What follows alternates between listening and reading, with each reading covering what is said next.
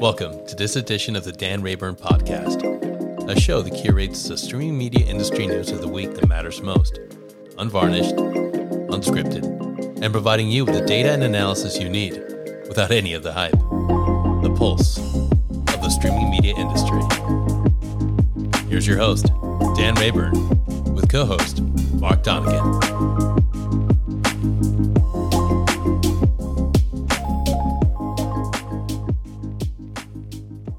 Welcome to the Dan Rayburn Podcast. I'm Dan Rayburn, along with my co-host Mark Donegan. Mark, you getting ready to carve your turkey, or still picking one out at the store? I think we're doing. No. We buy we buy our Thanksgiving dinner. So smart. Yeah. Well, Thanksgiving week. So here I am thinking, hey, we've got some free time to cover whatever we feel like, because there's probably no news this week, right? And then what happens Sunday night is there's a CEO change. And late at night too. So Disney puts out the news late Sunday night, November 20th, that Bob Iger is coming back as CEO of Disney to replace Bob Chapek. Yeah. So there's a couple things to break down here. Mark, I think I've read over 50 stories about the news. Some really just sort of reporting factual, some having opinions. Sure. Some talking about the background of the relationship between the two and how they don't get along. And frankly, I don't care about any of that. Yeah. A lot of that is just, speculation. But I think there's some things to note here, because I have been seeing a lot of articles talking to the negative side of Chapek as far as running the organization. And, it's great that they're bringing Iger back because look what's happened under Chapek's watch. But a couple of key things here that I think listeners should know about. So first, he's been with the company for nearly 30 years. Yeah. Also, Iger handpicked Chapek to replace him. So everybody wants to play the Monday morning quarterback here and blame Chapek for some of Disney's recent, poor financials. But keep in mind that he took over just before the start of a pandemic. Yeah, that's right. Nobody could have predicted parks would close, which is their largest source of revenue. Movie theaters were closed. Movies were delayed as far as coming out. So you can't plan or prepare for that. Also, this isn't something you hear people talk about too often, but Iger is the one that did the Fox deal before he left. And it severely impacted Disney's balance sheet, even to the point where Disney stopped paying a dividend. Amazing. When companies stop paying a dividend, what they're basically saying to Wall Street is they have an operational challenge that they need to get through first before they start paying a dividend. That all happened under Iger. That wasn't Chapek. Not under Bob. Yeah, I'm not going to get into who's to blame over what. Sure. Obviously, a lot of what took place in the market and the dynamics created some of the issues Disney's in now with their direct-to-consumer business losing billions of dollars over just the last few quarters alone. Wall Street liked the news. It was up at one point over $5 today. We'll have to see what it closed at. But keep in mind that Iger still has his work cut out for him, because when you're undoing a corporate restructure of a company, that's time consuming and that's messy. That's right. Yeah, this one's going to be, it's interesting to watch. I really feel like it does fall into that. People just don't like change. So, right. And so the reaction, look, Bob Iger, is very highly thought of and did a lot of great things for Disney. Right. So, and like you say, Bob Chapek has been there for 30 years, and it's I don't see it also as a situation where, they're kicking out the guy that failed. But what's behind that, who knows, and it's all conjecture. I've read a lot of the same articles, and, it's like, okay, maybe that journalist is right. Maybe they're wrong. Who knows? But we don't know. So, yeah, there's a lot of backstory here, but I think what we focus on is just what does this potentially mean going forward? So first, the stock at one point was up 8%. It closed up about a little over 6% at the end of the day on Monday, November 21st. Yeah. I think one thing that was interesting was just from what Iger has said and some of the things that I've seen, we do know that he believed Disney Plus should underprice competitive streaming services to really maximize its price value perception amongst consumers in the market. That was something he talked about. Mm-hmm. Chapek's approach with the price increases is to emphasize profitability over subscriber additions. Yeah. Now, if I was an investor in the company, I like that. Being an analyst in the company, I like it because we have to get the profitability, as you and I talk about all the time. And ARPU. That's right.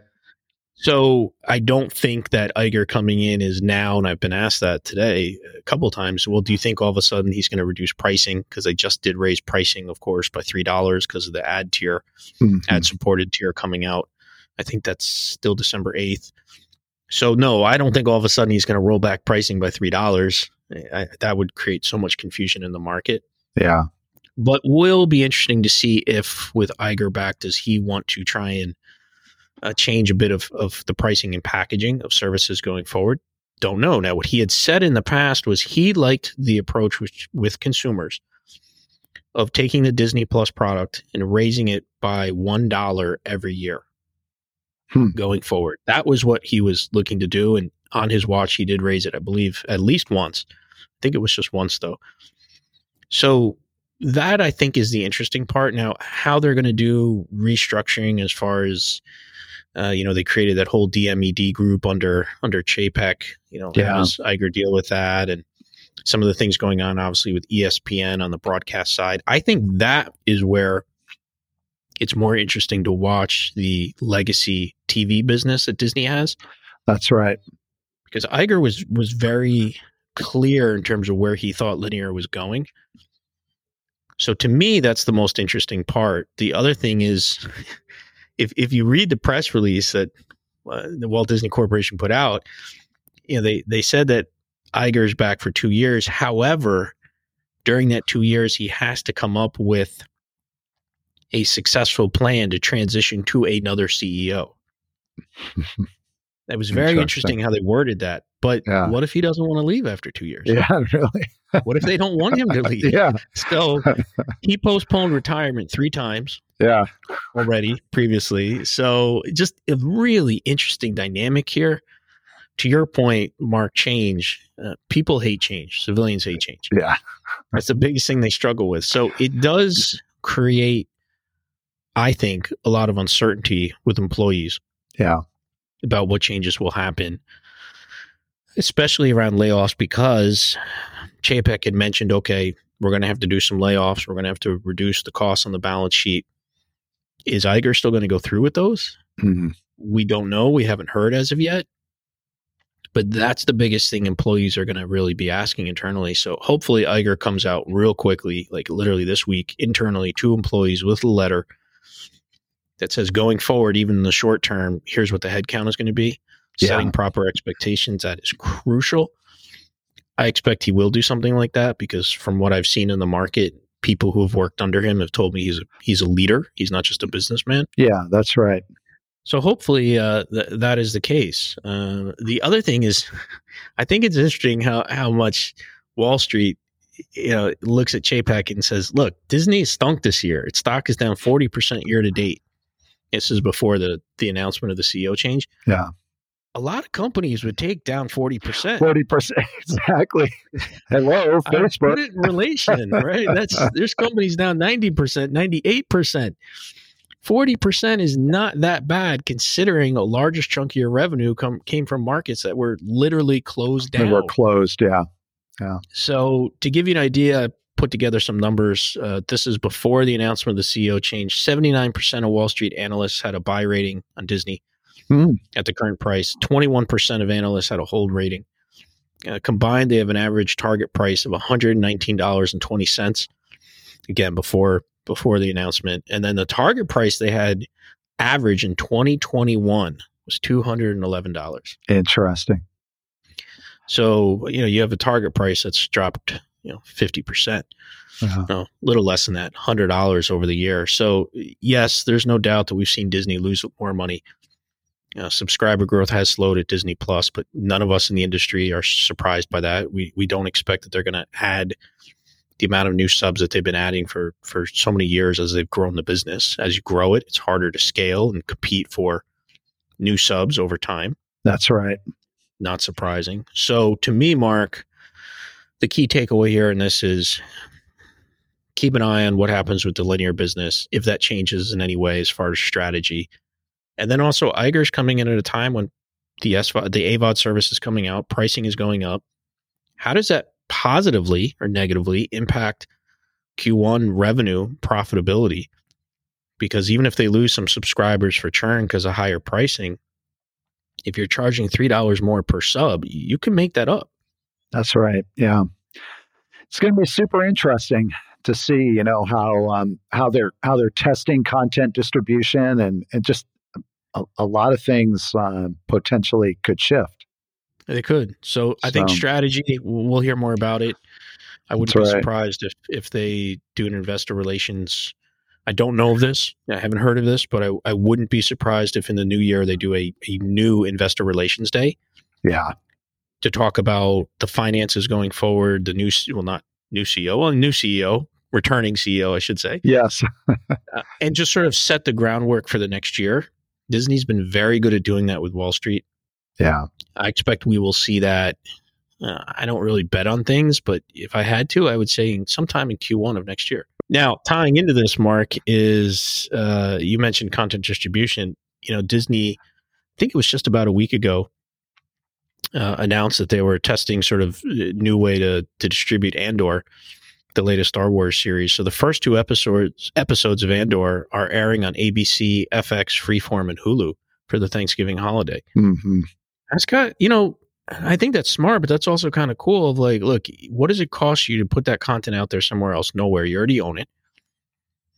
Hulu, well, you own the platform, right? Yeah. It's Disney. Yeah. FX, you own it. ABC, you own it. Freeform, I don't know what Freeform is, but I assume it's a broadcast network they own. So you're putting out distribution channels you already have to a wider audience. And you're not doing the first episode because sometimes you can't tell from one episode, like, is this series really any good? So they put out two. I think that's pretty cool. I think that's smart of them. Yeah. So to your point, when you talked about maybe experimenting with different ways of distribution, I think we're already starting to see that. And then, I mentioned ARPU, Mark, and you and I love talking ARPU. Absolutely. Well, the one thing that we are going to see a problem with ARPU in Q1 for some of these streaming services, depending on the volume, is depending on the volume of how many people sign up in Q4 because of these Black Friday deals. Yeah. There's some pretty good deals out there. There are. This is the time of year when you want to sign up. Yeah. Sign up. Yeah. So what? Hulu is at $1.99 a month for 12 months. So a full year. So basically call it $24. Yeah, $24 for the year. Note this is with ads. Yeah. That's true. the ad-supported tier. Yeah, that's true. Still, that's a heck of a value, though. Still a good price. Peacock TV is on sale for $1 a month for 12 months. I mean, come on, $1 a month? I signed up for Peacock. And to think of all the live sports it has on it. Yeah, absolutely. $1 a month? Yeah, can't go amazing. wrong. Yeah. So that's Peacock. Again, it's ad-supported tier only. Paramount Plus was giving a 50% off. I don't know if it's still going into now. It started a few weeks ago, but it was 50% off, and they were giving away an Amazon Fire TV Stick Lite for free when you signed up. So not a bad deal there. And then it was just announced a short time ago, came across the wire, that HBO Max and Disney Plus are offering a $2 a month special, but only for the first 3 months for each individual service separately. Also note, just if you read the fine print on some of these, most of these say for new and returning customers in the US. Yeah. So you can't be a current customer. Now, with someone like Hulu, they said you can be a returning customer as long as you haven't had a subscription for at least 30 days. That seems fair. Yeah, that's good. But if enough people sign up in November and December, the ARPU numbers next year in Q1 in particular are going to decline because of all the discount pricing. And we've seen that previously in the last couple of quarters, because even Disney and some others for Disney Plus, their ARPU has gone down on some quarters to quarters. And they specifically called out it was due to be because of special pricing, bundled pricing, and special offers in the market through third parties. Yeah. So what are they doing here? Well, they're playing the long game of let's sign up the subs. But if they truly care about profitability, I'm making the guess here that going forward, Mark, in years to come, we're not going to see some of these pricing specials like we've seen previously. I agree with you. What's the benefit to the company doing it? Yeah. Not necessarily is one. So something to keep an eye on for sure. But if you're looking for a streaming service and if you're looking for a streaming device, Roku, 50% off devices, Amazon Fire TV, 50% off this week. Apple TVs, I put up on Twitter and LinkedIn. This was the non 4K version, but they were down to $59 at Walmart. Really? 50? Yeah, I didn't see that. Wow. Yeah, Gen 2, which is great because you use for AirPlay. Yeah, absolutely. So $59. I mean, the remote alone was going for more than that. Yeah. But like you say, just for like an AirPlay dongle, for a bedroom TV or something, I mean, geez. It's a no-brainer. Yeah. I mean, that's when I use AirPlay is off the laptop to the TV. So at $60, you can't go wrong with that. Yeah. So some great deals in the market. At the same time, man, Amazon with all these cyber deals and Thursday's deals, I don't think I've ever seen so much between all these companies of crap we don't all need. Yeah, exactly. What are people buying during the week? Because you see all these numbers about how many things people bought as far as total number of just sales at Amazon or Walmart. Yeah. And when I look at all these specials, it's how many more of these things do people actually need? And do they even need one to begin with? Yeah. So I think in previous years, Mark, people bought the economy's better when they had more cash. I think it's going to be very interesting this year to watch just what the sales look like, especially in Amazon year to year. Because that's a good they've point. already hinted that consumers are being more selective this year. Yeah.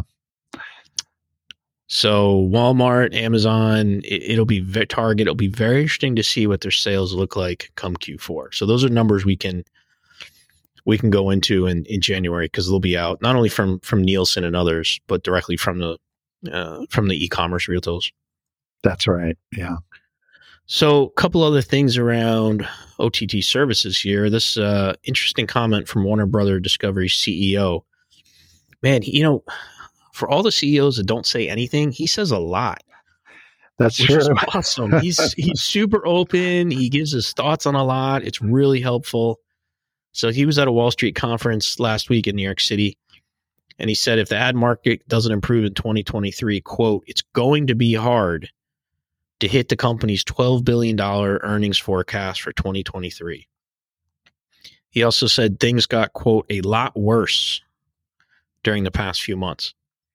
And then we got some additional numbers from him. He said HBO went from making more than $2 billion in 2019 to losing about $3 billion last year as their content spending just, surged, creating more content.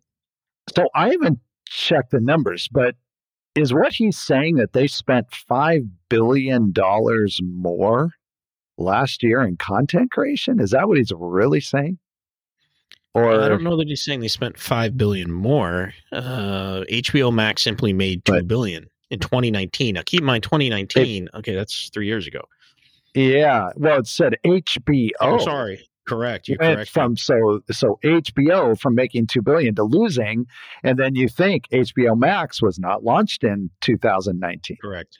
Right. So they were not sure. We would have to look up what those numbers are. The way he said this, he wasn't implying that $5 billion number you're coming up with. Yeah. Well, that's why but what I would like to unpack, and I'll probably go do some research. One of our listeners certainly will, or somebody will. Back in 2019, this was still largely their MVPD business, although they did have HBO. What was the streaming service? HBO. What was their standalone? HBO Go. Yeah. They had Go. So they did have, but, they had a fraction of the subscribers of HBO Max. I mean, a very, very small number. Yes, very small. So this is MVP. I'm just making an observation. that 2019 HBO was still largely in the MVPD, licensing to cable operators, licensing to pay TV networks, right? That was largely their business model. Now they are an OTT platform, so I don't know what the correlation is, but so just to give you an idea, Warner Media is planning to invest more than $18 billion in content in 2022. Okay. So that's the number they gave out. I quickly looked up number. Now that's Warner Media, so that includes everything. Exactly. But you ready for this? In 2017. Okay. So well before HBO Max is doing streaming. Yeah. HBO was spending $2 billion on content. There you go. In 2017, which wasn't really that long ago. Yeah, and you think 2017 to 2019, okay, maybe 2019 they spent $3 billion if they really, in other words, I highly doubt they tripled their spend. Probably not. And the $18 billion this year, keep in mind that you're talking about HBO Max being in so many different territories. Yeah, country standpoint. Exactly. Yeah. So that means you're creating more content. HBO Max, the number they gave out is they want to be in 190 territories by fiscal 2026. Yeah. So, but yeah, content spending, it's incredible in terms of just what they're spending. So that was an interesting little stat he was talking about, and also just frankly highlighting the fact that their balance sheet doesn't look great. Yeah. Which we all know. But him saying that, hey, if things get a lot worse, we're going to have some issues with our earnings forecast. That's not a good sign. Yeah. Well, like you say, hats off to David Zaslav, who's being really forthcoming, I guess, is the way to put it. It sounds like he is. He gives out a lot. It's interesting just how many, I would say, those covering on Wall Street don't like what he's talking about. I don't really care about that, right? Because that's more opinion based. Yeah. But just in terms of how he's going to manage the debt with that company, that's not a short-term problem that you can fix. That's going to take time. But interesting to get those numbers from him. And then tying into this Warner Brothers, or I should say Warner Bros. Discovery Sports, that's the official name of it. Yeah. They laid off some people, 70 people, about 10% of the workforce. That was across Turner Sports, Bleacher Report, a studio that they have in Atlanta. So not surprising. We're gonna see more layoffs. Yeah, that's not surprising. Tying into that, Roku announced last week that they were gonna reduce its workforce by 5%, which is about 200 jobs. And they're going to take a $28 to $31 million severance charge on the layoffs, which they say will mostly take place this quarter, but will be largely completed by the end of Q1 of 2023. So some took that as a bad sign for Roku. I look at that as good companies swap out 5% of their workforce every year. Yeah. What we don't know here is, and someone's going to correct me on this, of course, and they're right if I just said layoffs, because layoffs doesn't mean you're replacing the people. So if the company's staying 5% smaller for the rest of next year, then you're not replacing the people. Yeah. They're truly just scaling down. So all companies trying to do more with less. No real surprise on that one. Sure. Some other interesting news for us to cover, Mark, is Apple. So we knew about the Apple and Major League Soccer deal for quite some time now. I forget when they initially announced it, but they have now given out some more details on the service. It will launch on February 1st of next year. It will be called MLS Season Pass. It'll be $15 a month or $100 for the season. Now, if you're an Apple TV Plus subscriber already, you can get a discounted price of $13 a month or $80 for the season. So certainly affordable if you like soccer. Yeah. Also, they're going to make a selection of MLS League Cup matches, including some of the biggest playoff matches, they say. They're going to make that available at no cost to Apple TV Plus subscribers. And then they're also going to offer a number of matches, limited matches, we don't know how many, are going to be free completely on the Apple TV app. Wow. So interesting deal, because unlike other sports licensing deals we've seen in the market, Apple can offer this globally. No blackout restrictions. It's a 10-year deal. They can really set this up the way that they want. Yeah. Now, a couple things that Apple confirmed for me on a call with them. The games will not be in 4K. I don't think that matters at all. Clearly, they don't think so either. Mm-hmm. It will not be 4K. It'll be 1080p 60. You will be able to pause and rewind the live stream. I did specifically ask about that. Frankly, I was surprised they answered that question. I did ask additional questions on player functionality and do they plan on doing anything with stats and overlays. And they said there is some additional player functionality that they will announce in December, along with some tech specs. I think for listeners, if you've seen what Apple is doing with Major League Baseball on Friday nights, that's what you should expect MLS to look like. A well-produced, high-quality stream, not 4K, with some additional data sources in terms of what's going on the field. Now, a couple weeks ago, I think it was Bloomberg broke the news that Apple's building an advertising network, and they said for live television as part of its deal to stream Major League Soccer games. So we've known it's been out there. So what Apple talked about on this, some information they gave out, some they wouldn't, is they do plan to sell sponsorships. They're not calling them ads. Sponsorships to games. And they are going to use, they confirmed for me, they are going to use a third-party vendor for viewership data, which they will distribute to those sponsors, but they won't disclose what third-party company they're working with. Yeah. That will come out by the time the games start. So we'll see if that's Nielsen or not, but I don't know. Also, the way a soccer game is set up, naturally, there's not a lot of ad breaks. So they did talk about, without going into too many details, they said just think about how we are naturally going to have sponsorships within a game. Right? Well, you're going to have them at halves. Yeah. During the half of the soccer. So this idea that like you're going to watch a soccer game and you're going to be injected with a lot of ads, well, the live play doesn't allow for that. Yeah, that's right. So I don't see them being ad heavy. They kept calling it sponsorships, which to me makes sense because if you're not inserting ads and it's more of a sponsorship at cut breaks when it's, that's the way to do it. Yeah, sure. Now, here's the interesting part though, Mark. When the news broke that Apple was thinking about, as Bloomberg put it, building an ad network for this, I was fascinated by just the number of comments I saw on Twitter that were negative. And here were the comments. I specifically bought into Apple's ecosystem because it was the company that was not propelled forward by ads. They were all about privacy and quality. And as if ads somehow, I don't know, Yeah, privacy and quality. I don't quite get that correlation, but this is what somebody wrote. This is their there's perception. So many of them. Yeah. One reason I have Apple stuff is not to have ads shoved in my face. Well, so if I use if I use an Android phone, I get ads shoved in my face. No, I mean, no, there's. I'm not sure. I don't know. Maybe that's why I don't use Android.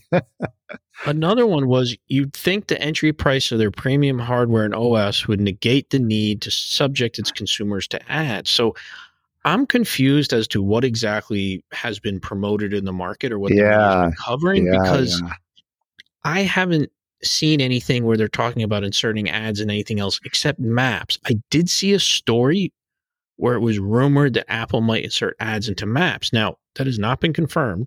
Yeah.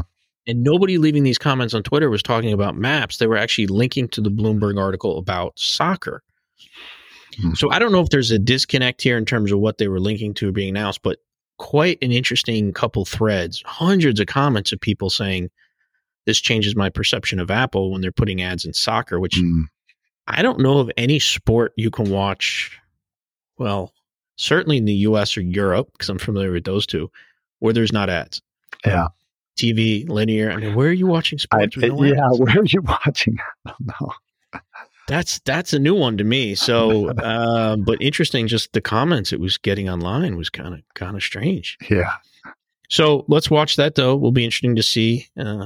Apple will have more information out. Also, all the teams, kind of cool as a tie-in. All the teams are wearing an Apple logo on the sleeve of their shirt. Sure. Yeah. Soccer teams, I like that. A couple of little pieces of news here. Dish, this is kind of interesting. So Dish is now promising a 3-year pay TV pricing protection for new customers. So as long as you're taking a package that starts at $80 a month, You can lock in the price on not only the service, but I've read the fine details here on the equipment as well for 3 years. No price hike. You have to guarantee a 2-year contract. Sure. But you get a 3-year price protection. I haven't seen those in the market in a long time. I know it's been a long time since I've seen that. Verizon used to have those many years ago. Yeah. But, that's new from Dish. Yeah. What I'm interested in is if we're going to see anyone follow suit. My guess is probably not. I don't think many people care what Dish is doing from a pay TV standpoint. Frankly. Yeah. Sorry, Dish, but that's just that's just reality. But interesting to see. Yeah. 2 more pieces here. Netflix gives you a new option now to disconnect streaming devices within your account. It's called Managing Access and Devices. And it's pretty cool. It allows you to view all the recent devices that have streamed from your account, and you can log out of specific devices just by clicking on a device. So naturally, I think what some people are going to do is be like, okay, I'm going to kick off a family member or someone who's using it. What I found interesting, Mark, was I had over 50 hardware devices that were logged into my Netflix account. And the majority of them, I'm not the average user, obviously, was accounts that I had put on devices I was testing. Yeah, that's right. Maybe it was the NAB show. Also, there's times you log in when you're at a friend's house. You log in when you're in a hotel. Sure. There's so many different places. Yeah. So this gives you the location, meaning country, tells you the device, tells you the date it was last logged in. It tells you what profile they used in the account. Interesting. And it was really cool. You can just literally one button click on every single one of them, and it pulls it out. Yeah. So would we have ever seen Netflix do that a couple of years ago? No. But as they're starting to think about how you're going to manage multiple logins on multiple devices, and how they're going to crack down on some of that, you have to have a way for customers to manage that. So one, they created a way for you to easily pull over your account from someone's account you're sharing, all your profile information. And now they're also allowing you a way to disconnect others. So I look at this, Mark, as kind of a maybe a funny different way of like Netflix is almost encouraging you to do password sharing protection on your own. Yeah. Because I guarantee there's some people who went into that, just like the Spotify family. Yeah, exactly. You know what? I kind of don't like them anymore. Maybe I'm going to kick them off without Netflix having to do it. That's right. So, man, Netflix is smart. I give those guys credit in everything they do. Yeah. Because they do it to a different degree. And also they have so many people working there who are specialists in consumer behavior. Yeah. It's fascinating what they did years ago, hiring all those types of people around consumer behavior. So interesting to see it, and it does work really well. Well, I've not used that, so I think I'll check it out, see if my daughter and all of her friends are connecting to my account. It's possible. Anyone you kick off, Mark, right? It's a new sub for Netflix. Oh, boy. Yeah. You're helping them out. And then the final piece of news we'll cover just real quick here is Amagi's announced it's acquired Streamwise. For those that don't know Streamwise, they're not very well known. They're an early stage data aggregation and reporting platform. No details in the deal were announced as of yet, but they certainly were not acquired for their revenue. This is definitely a technology buy. And Mark, you'll remember probably last podcast, week before, we talked about Amagi raising $100 million, which they plan to put towards acquisitions, mostly on the technology side. So here's the first one that we've seen come out publicly. Yeah. Not surprising. We'll see a couple more like this. There still are some other companies in the space who are still floating deals out there. But Mark, an update on that. I will say that, especially towards the end of the year, I have seen a handful of companies, let's call it under 10, who have pulled back their offers in the market where they wanted to be taken out, but just they're not getting the offers they want. The PE firms are looking at it as, let's pay pennies on the dollar. Sure. So there's quite a few that are off the market right now. So were these, if they pulled themselves off, they must be able to stand alone. They weren't running out of cash, or what's the? Yeah, it depends on how you define running out of cash. They were all companies who aren't necessarily growing their revenue 0% year over year or 1% year over year growth, as long as their burn's not too high. Sure. they can still survive, or they had recently raised a large round. Yeah. Or in addition to raising the round, or in place of it, they did a very large round of layoffs. Layoffs, yeah, just cutting, yeah. But we Makes did sense. see, I have seen just in the last 30 days, quite a few companies pull their term sheets out of the market. But we'll see them come back at some point next year. Many of these services have to be part of a larger platform, which they're not now. Yeah. And standalone will not grow to the rate that investors expect. So we'll see more of those for sure. Can you characterize, just in a real general sense, are these companies that are more in the content distribution? Are they in the specialized, video processing, whether that's encoding or, data, or where are they in the ecosystem? Yeah, that's a great question. Yeah, it's definitely not content distribution. There's almost nobody left. Right? There's not a lot of CDNs left. For sure. So it's not CDNs. It is a combination of things tied to data analytics, churn, retention, viewer insight, which I don't like that term, but it's things tied to data. Who's doing what on the platform and how? Okay. Some around personalization. Yeah. Again, that's really sort of tied to viewer insights as well. That's the majority of what I'm seeing in the market. I'm not seeing any on the transcoding side. Think of what we just saw with IMAX taking out. Yeah, that's right. Simway. Yeah. Right? What was that? I mean, that was really viewer insights, and that was top quality. Yeah. But that's a lot of what we're seeing in the market. There's a lot of those companies out there that a few years ago raised a good size Series A, Series B. Sure. The market's nowhere near as big as they thought. They didn't realize how hard it was to actually integrate this on a customer-to-customer basis, because a lot of these companies think they're a SaaS model. They're not. They're a professional services company. Yep. Every company you go to wants something different. That is such critical insight, and I spend so much time talking to founders, and explaining to them this, and everybody, but we're different, and no, you're not. It's a tough business, and many of those technology pieces need to be part of a larger platform, which there's not that many large platforms out there. Yeah. Right. CDNs aren't reselling things tied to video or tying in other pieces of the video ecosystem. Sure. They're delivering bits for the most part. You look at, Adobe and others. Many people thought Adobe would come in and buy an OVP or start an OVP service for all the creative cloud people creating all this content. Yeah. No, it's not a business they want to be in. Yeah. The market's too small. The margins are too low. So there are larger stacks and platforms out there where I think some assume that they'd become part of a larger go-to-market strategy, but it just hasn't worked out that way so far. Yeah. We've seen that in the enterprise side, enterprise video, as well as non-enterprise, B2C. Yeah, that's right. But that's the majority of what I'm seeing in the market. And, Got it. Makes sense. Most of them are, the vast majority of them many of them are even under $20 million a year in revenue. Oh, sure. Almost all are under 50 million. There's very few that are larger than that. Are seriously contemplating something in the market. In some cases, frankly, I don't think they fit under any umbrella of a larger stack. But we will see more of them, more term sheets come to the market next year for sure. So, Mark, that's it. That's a wrap for this week. We covered quite a bit here, which is good. All the numbers that I talked about with Mark here are up on my Twitter and LinkedIn. They're all up as of now. You can see all that. Thanks to Agora, as always, for sponsoring the podcast every week. Agora, agora.io.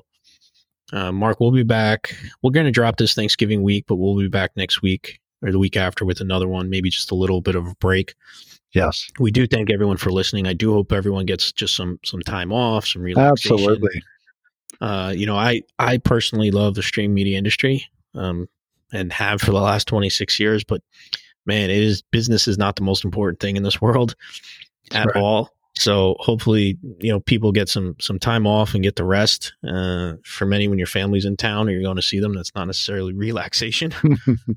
So you might need a vacation after that, but we get it. Yes. But if you're listening to this during the week, Thanksgiving, try and get some rest. Focus on what's important. And Mark and I look forward to talking to you the week after. So with that, Mark, we're out of time. Thanks everyone for joining us. Mark, thank you for your time. We'll be back next week with more. If you enjoyed the show, send it to a friend. Think Dan and Mark are wrong? And be sure to check out Dan's blog at streamingmediablog.com.